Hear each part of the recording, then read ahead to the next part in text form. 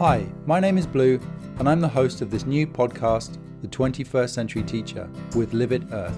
And my job is to ensure that our teachers and students get the most out of our programs.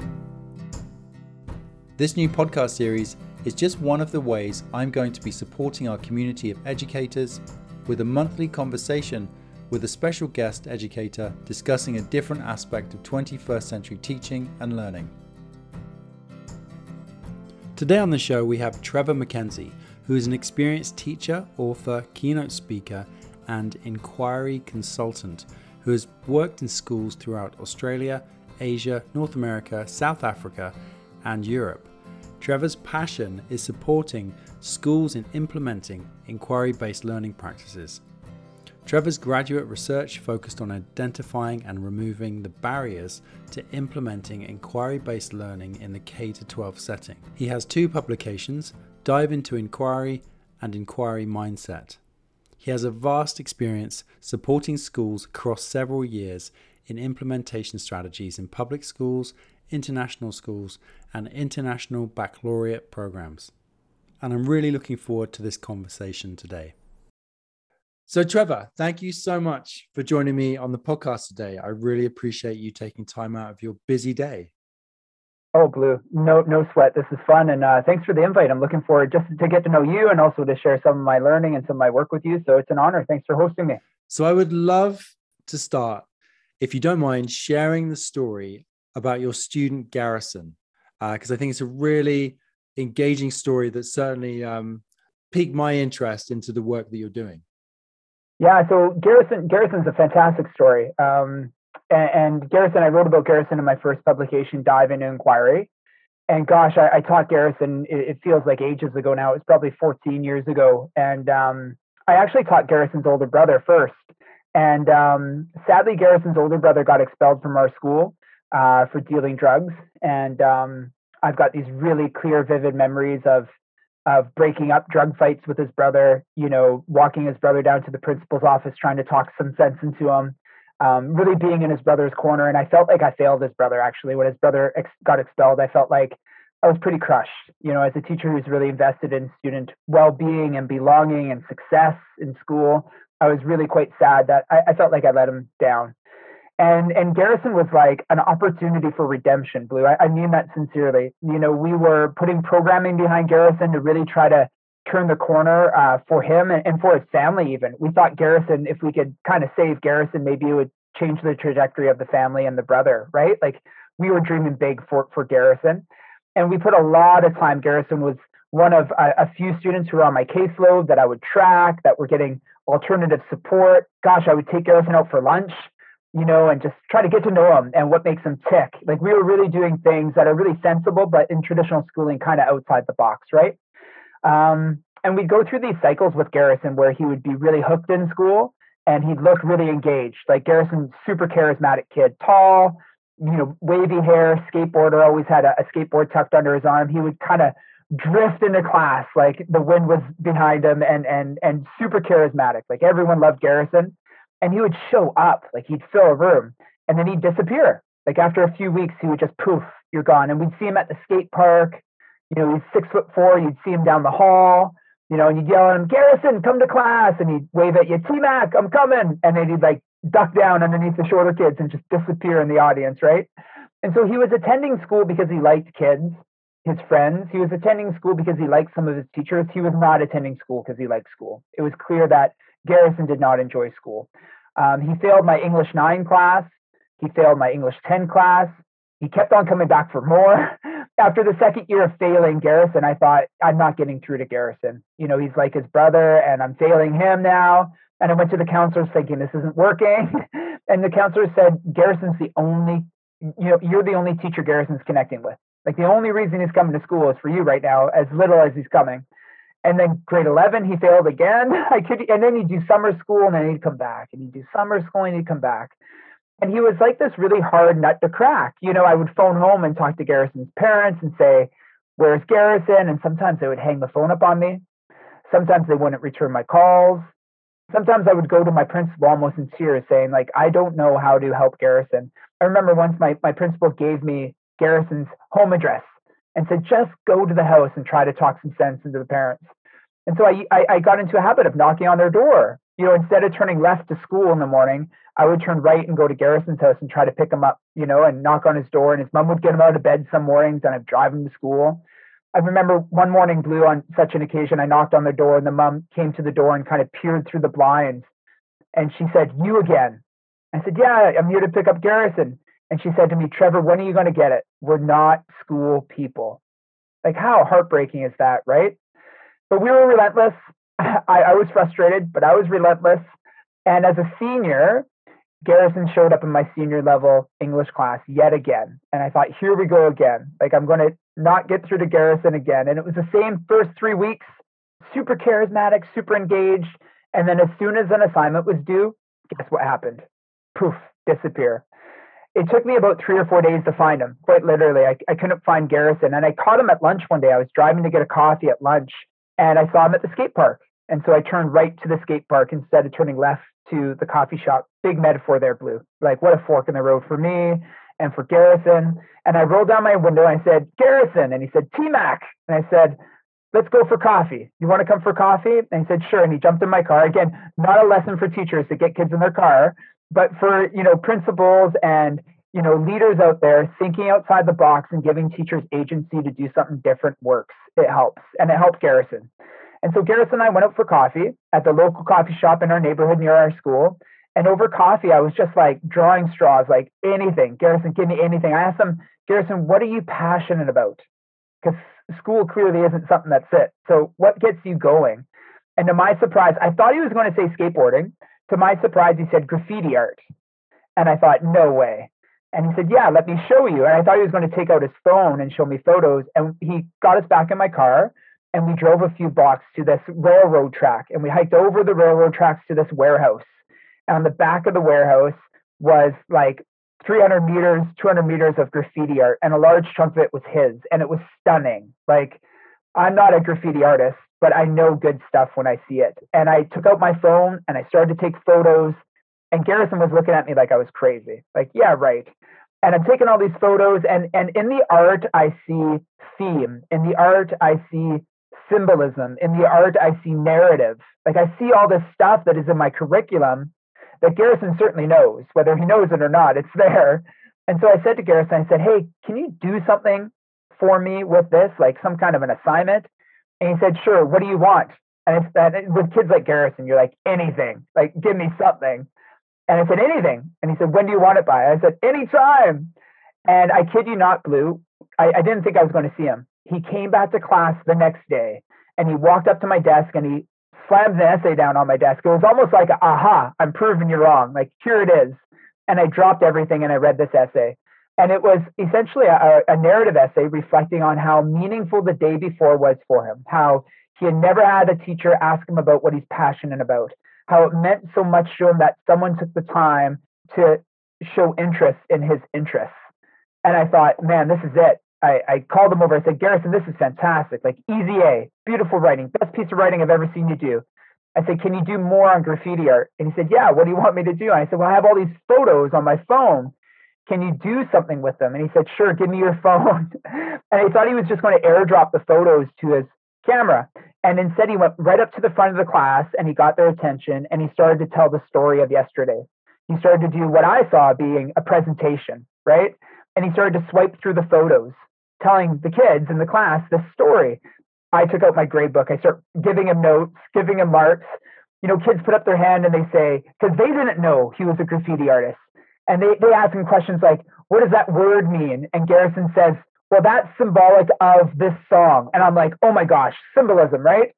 And then another question, "What does that phrase mean?" Or, "Why did you choose those colors?" "Well, that represents conflict." Like, oh my gosh. So I dropped everything. Like, for the rest of the year, Garrison did graffiti art 100% of the time. The rest of the class was over on the left side writing a persuasive essay about global warming. And Garrison is writing a persuasive letter to our local municipality, trying to convince them to legalize graffiti art. It was transformational. Not only did he pass the class, but because I was so proud of him, I was bragging about him to other teachers. Like, "Garrison and I, we struck gold. Like, we're doing it. He's going to make it through." Other teachers started to show interest. Like his art teacher, for example, an amazing teacher, had never seen his graffiti art. I was blown away. I thought, of all the spaces in our school that would celebrate this passion, this interest, this talent, it would be yours. And she said, well, I've got an idea. And she asked Garrison to do a school mural as a gift to his graduating class. Like this poor kid that 6 months previous wasn't going to graduate. Now he's giving a gift to his graduating class, right? I would leave the school at the end of the day, Blue, at 3:30, 4 o'clock, and I'd walk by the mural to see what progress he had made. And he would still be there working on the mural, and I'd say, hey, do you want me to drop you off? And he'd say, no, I got to get this done for the grad class. Eventually, not only did he graduate, eventually at convocation, in fact, I remember sitting there so full of pride, seeing him up on stage, getting his diploma, and I'm looking around the audience trying to find his mom. Remember the mom? We're not school people. I was trying to find her to make eye contact and be like, see him now? He's clearly a school kid now, right? But Garrison, his part-time job now is he's an artist. This is like 12, 14 years later. That same municipality that he was writing letters for, they hire him to do artwork for local festivals and musical festivals and markets. His artwork's all over town. The garage doors at businesses drop down over the windows at night. They drop down and his graffiti art's on them. Like he's not making a fantastic living, but it's his living, right? And so Garrison taught me a lot, Blue. I know that was a long story, a long introduction to today's conversation, but he taught me so much about who I want to be as a classroom teacher, how I want to interact with youth and children, and what kind of change I want to see in education. The same old isn't good enough for all of our kids any longer. And exploring different avenues and student-centered pathways is something I'm very much interested in, not just in my classroom, but in other people's classrooms and other organizations, districts, and spaces around the world. So thank you for asking me to share that story, Blue. I'm always, as you can tell, thrilled to talk about Garrison. Yeah, so thank you. Can I ask, how long had you been a teacher when this story came about? Yeah, I've probably been teaching for about maybe 8 years. I was pretty in my formative years as a teacher. I had worked with his brother previously, probably when I was 5 years into my career. Right. So you're established as a teacher. So I wonder, this high point that you had with Garrison, how did this influence you as a teacher? Like, was this the starting point for you exploring personalized learning in a broader sense with the rest of the classes that you're working with, not just focusing on one individual? Absolutely. It was the tipping point for sure. What I felt all students needed, Garrison proved, right? And then the next trick came, how do I manifest those experiences for all kids, not just the kids like Garrison's who need it, but all children deserve the opportunity to explore interests and curiosities and talents and maybe even passions in school, and to have a voice in the design of the learning experiences that they engage in. So Garrison was the tipping point for me. And, it led to many trial and tribulation and trying to figure that one out. And eventually that's led to more sharpened work with regards to my publications and the work I do with schools now. And this is a question I got for you, because I relate to Garrison in a lot of ways, in the sense of school not being a great fit, not necessarily excelling in various subjects, the academic subjects, having some fun on the sports field, but nothing really was engaging me. But at the same time, I didn't have a passion, and it's been a long time through my life kind of finding those passions, which essentially was the outdoors and outdoor education for a long time. But yeah, do all kids, are they all going to flourish with this personalized approach?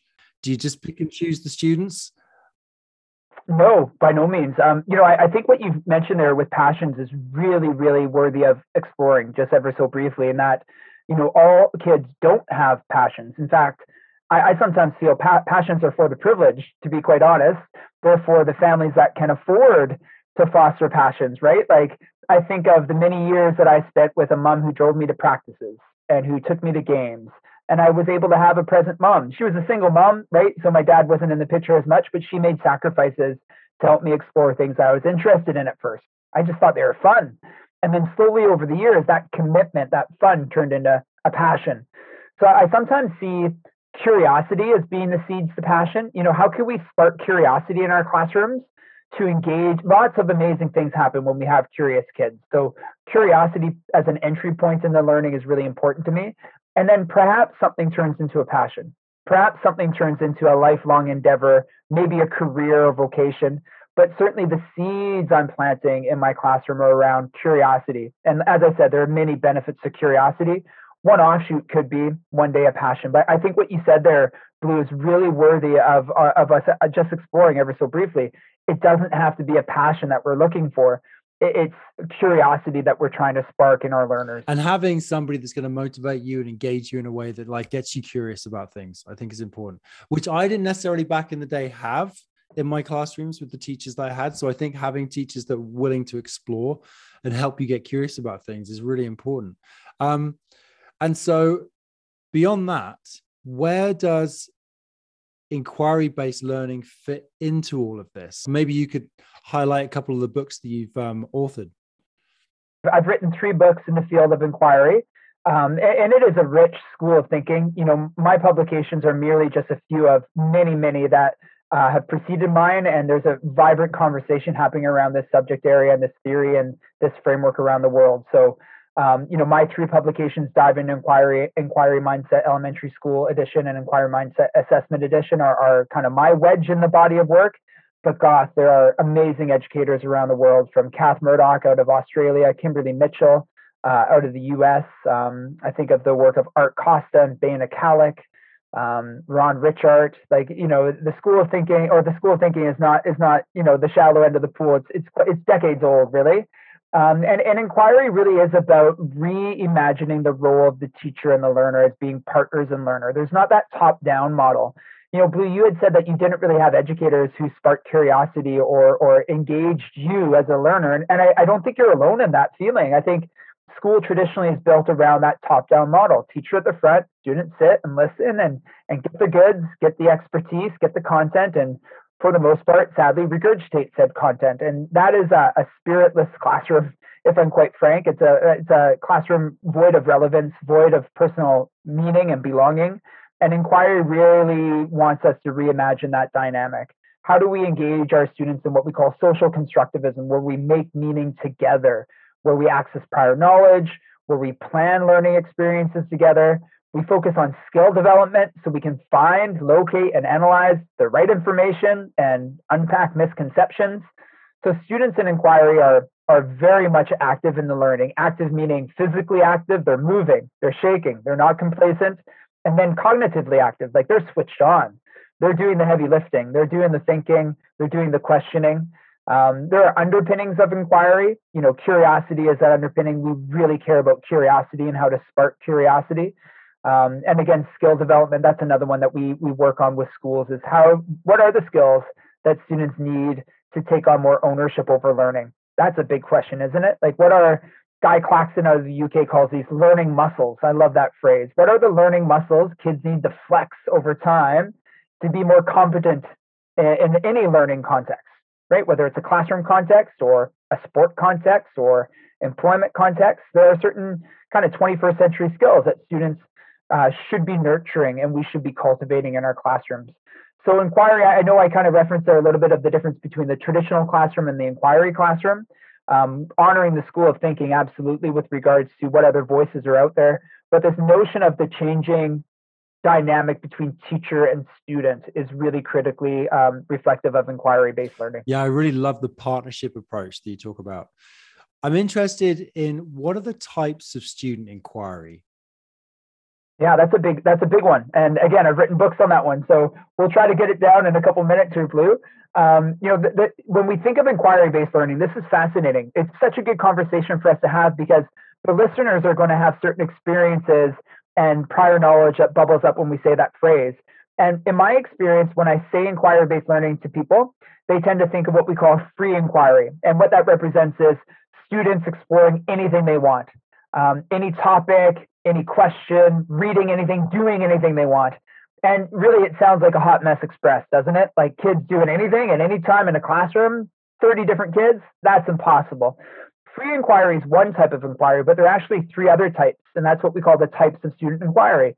If you can imagine a swimming pool that goes from shallow to deep, free inquiry would be the deep end, right? Think of the skills, the understandings, the experiences that students need to be successful in the deep end of learning, that kind of ownership. and how we start in the shallow end, what we call structured inquiry, much more teacher-directed, teacher-facilitated, a lot of mentoring, a lot of coaching, a lot of modeling. And then after the structured inquiry, there's something called controlled inquiry, and then guided inquiry, all the way leading to the depth of the pool, free inquiry. So those four types represent varying degrees of agency over learning, voice and choice and ownership over learning. In the shallow end, where it's teacher-directed, there's a lot less student voice and choice and ownership. Why? Because the teacher is coaching and modeling certain conditions where students are flexing those said learning muscles, then they can transition to the deeper end of the pool over time. We always start with where our students are at. So if our students are ready for the deeper end of the pool sooner, guess where we enter? We go there sooner. So again, there's that partnership. There's that really reflective, aware, and intentional practitioner, the teacher, supporting students through rich scaffolding, and then being reflective as to where they are at, and where do we need to go to next? Do we need to start in the shallow end, or could we start perhaps in the deeper end? How does that fit with you? Does that help kind of conceptualize the four types of student inquiry, Blue? Yeah, it does. And I'm interested to know, like, circling back to the personalized learning, how key this is to setting the students up for success in a personalized learning plan. Like, what's a practical approach when you walk into a classroom as a teacher? Like, where do you start? Because it sounds like a big thing to take on all these personalized learning plans. So could you maybe just give some ideas of how you approach that? Yeah, so in my classroom and many of the classrooms I support, we start in the shallow end. We do a unit of study that lasts several weeks where students are exploring one question that the teacher has designed. The teacher's kind of structuring different research pathways or different learning experiences that the teacher has planned that help us explore that big question, what we call an ungoogleable question, right? It's got some depth to it that we can sink our teeth into. And then we demonstrate our learning. We gather evidence of our learning, and then we create something that demonstrates our learning over time. Typically in the shallow end, students are creating the same demonstration of learning. There's maybe, it's a teacher decision in the shallow end. So that's how we kind of introduce inquiry to our students. If they're new to it, one question and how a question leads to learning, and how we actually choose resources and learning materials and experiences that deepen our understanding of the question. So a lot of modeling. And then eventually we transition to what we call controlled inquiry, where there's a little bit more voice and choice. Like maybe rather than one question, I give my kids 5 questions and they choose the question that's most relevant to them, that means the most to them. So there's this partnership that slowly evolves. That's just one thread, one characteristic of this shift from shallower to deep. Slowly what happens over time is students will get to a place, like you've said, where it's a much more personalized learning plan. That would be what we call free inquiry. A really rich entry point into this experience, Blue, is to cultivate curiosity. And what I mean by that, as I've referenced several times, I really care about curiosity. I plan learning and lessons with curiosity in mind. Like I look at my curriculum, I look at what I have to teach, and I think to myself, how can I get kids excited about that? And in inquiry, that's called a provocation. And a provocation can be a compelling video or image or artifact or speaker. It can even be place. Like you and I were talking off camera about your love for the outdoors. We know how the outdoors can be thrilling, can be full of learning, can be full of reflection. It can even be spiritual. Our indigenous peoples have lived on the land for centuries, and the place as a third teacher to spark curiosity is a tangible teacher tool. And so provocation to spark curiosity, a lot of the schools that I work with, that's something we actively plan, how to cultivate curiosity through rich teaching resources. Again, those resources are really much tied to the local context. Like a provocation I use in my classroom here, Blue, will likely be very different than a provocation in your region, in your community. Why? Because we are in different places and our kids are growing up in different spots. And so, sparking curiosity, we're working with 2 different kids, aren't we? And so provocation isn't something that I can print off the press and push out to every school from one place. Provocation as a mindset, provocation as a planning tool to really spark the curiosity of the kids in front of us. That's a skill that we try to teach teachers. And that would be a really rich entry point for anyone listening. I know we've talked some big picture stuff like, Garrison, how do I do that? It starts with curiosity. Like the smallest seed we plant is curiosity first. I love that. So can I ask, is this something that you're finding is being embraced by teachers across the province, across the country? Like, how are you seeing this, being used within the classroom at the moment? Yeah, so I'll say this with very humble, reflective words, Blue. But my work is global work. I work with schools around the world. The educators that I referenced earlier, they're all in different countries around the world.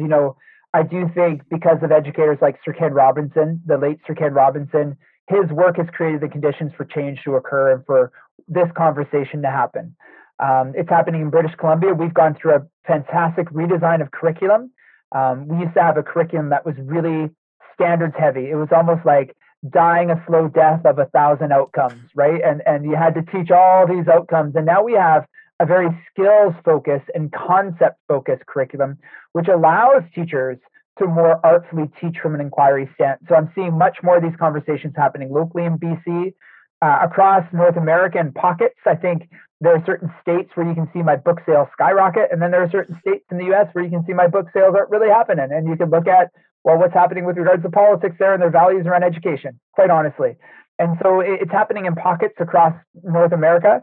And then it's in most of I've visited a lot of countries around the world. Again, humbly, I could say I partner schools throughout Europe, South Africa, the Middle East, Australia, Southeast Asia, India. It's really, really a global conversation, and one that, again, it's certainly not my body of work, Blue. I just want to honor the voices that have come before me and that are, very much standing on the shoulders of giants, right? No, absolutely. Thinking as a parent and also a teacher in classes in general, are all the kids finding success with this approach?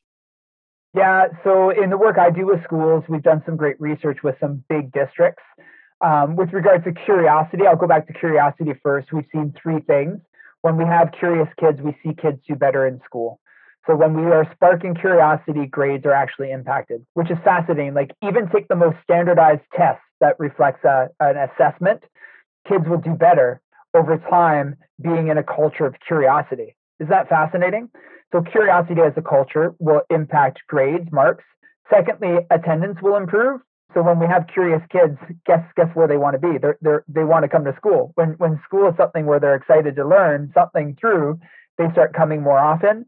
And then the third thing is when we survey kids, they tell us that school is exciting. Like, school is a place of belonging. I love that one. When we read that in the survey results, we ask kids, can you name a teacher who's in your corner?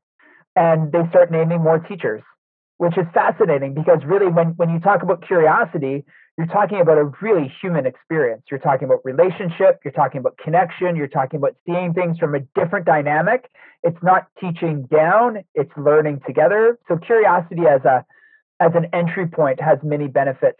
Inquiry-based learning, more broadly speaking, the 4 types of inquiry is really what we need to implement in schools if we're going to see the research around inquiry shift.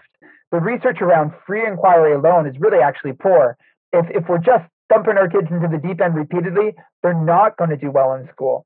They're not going to feel that sense of competence or confidence or happiness. They're going to feel overwhelmed and stressed and uncertain.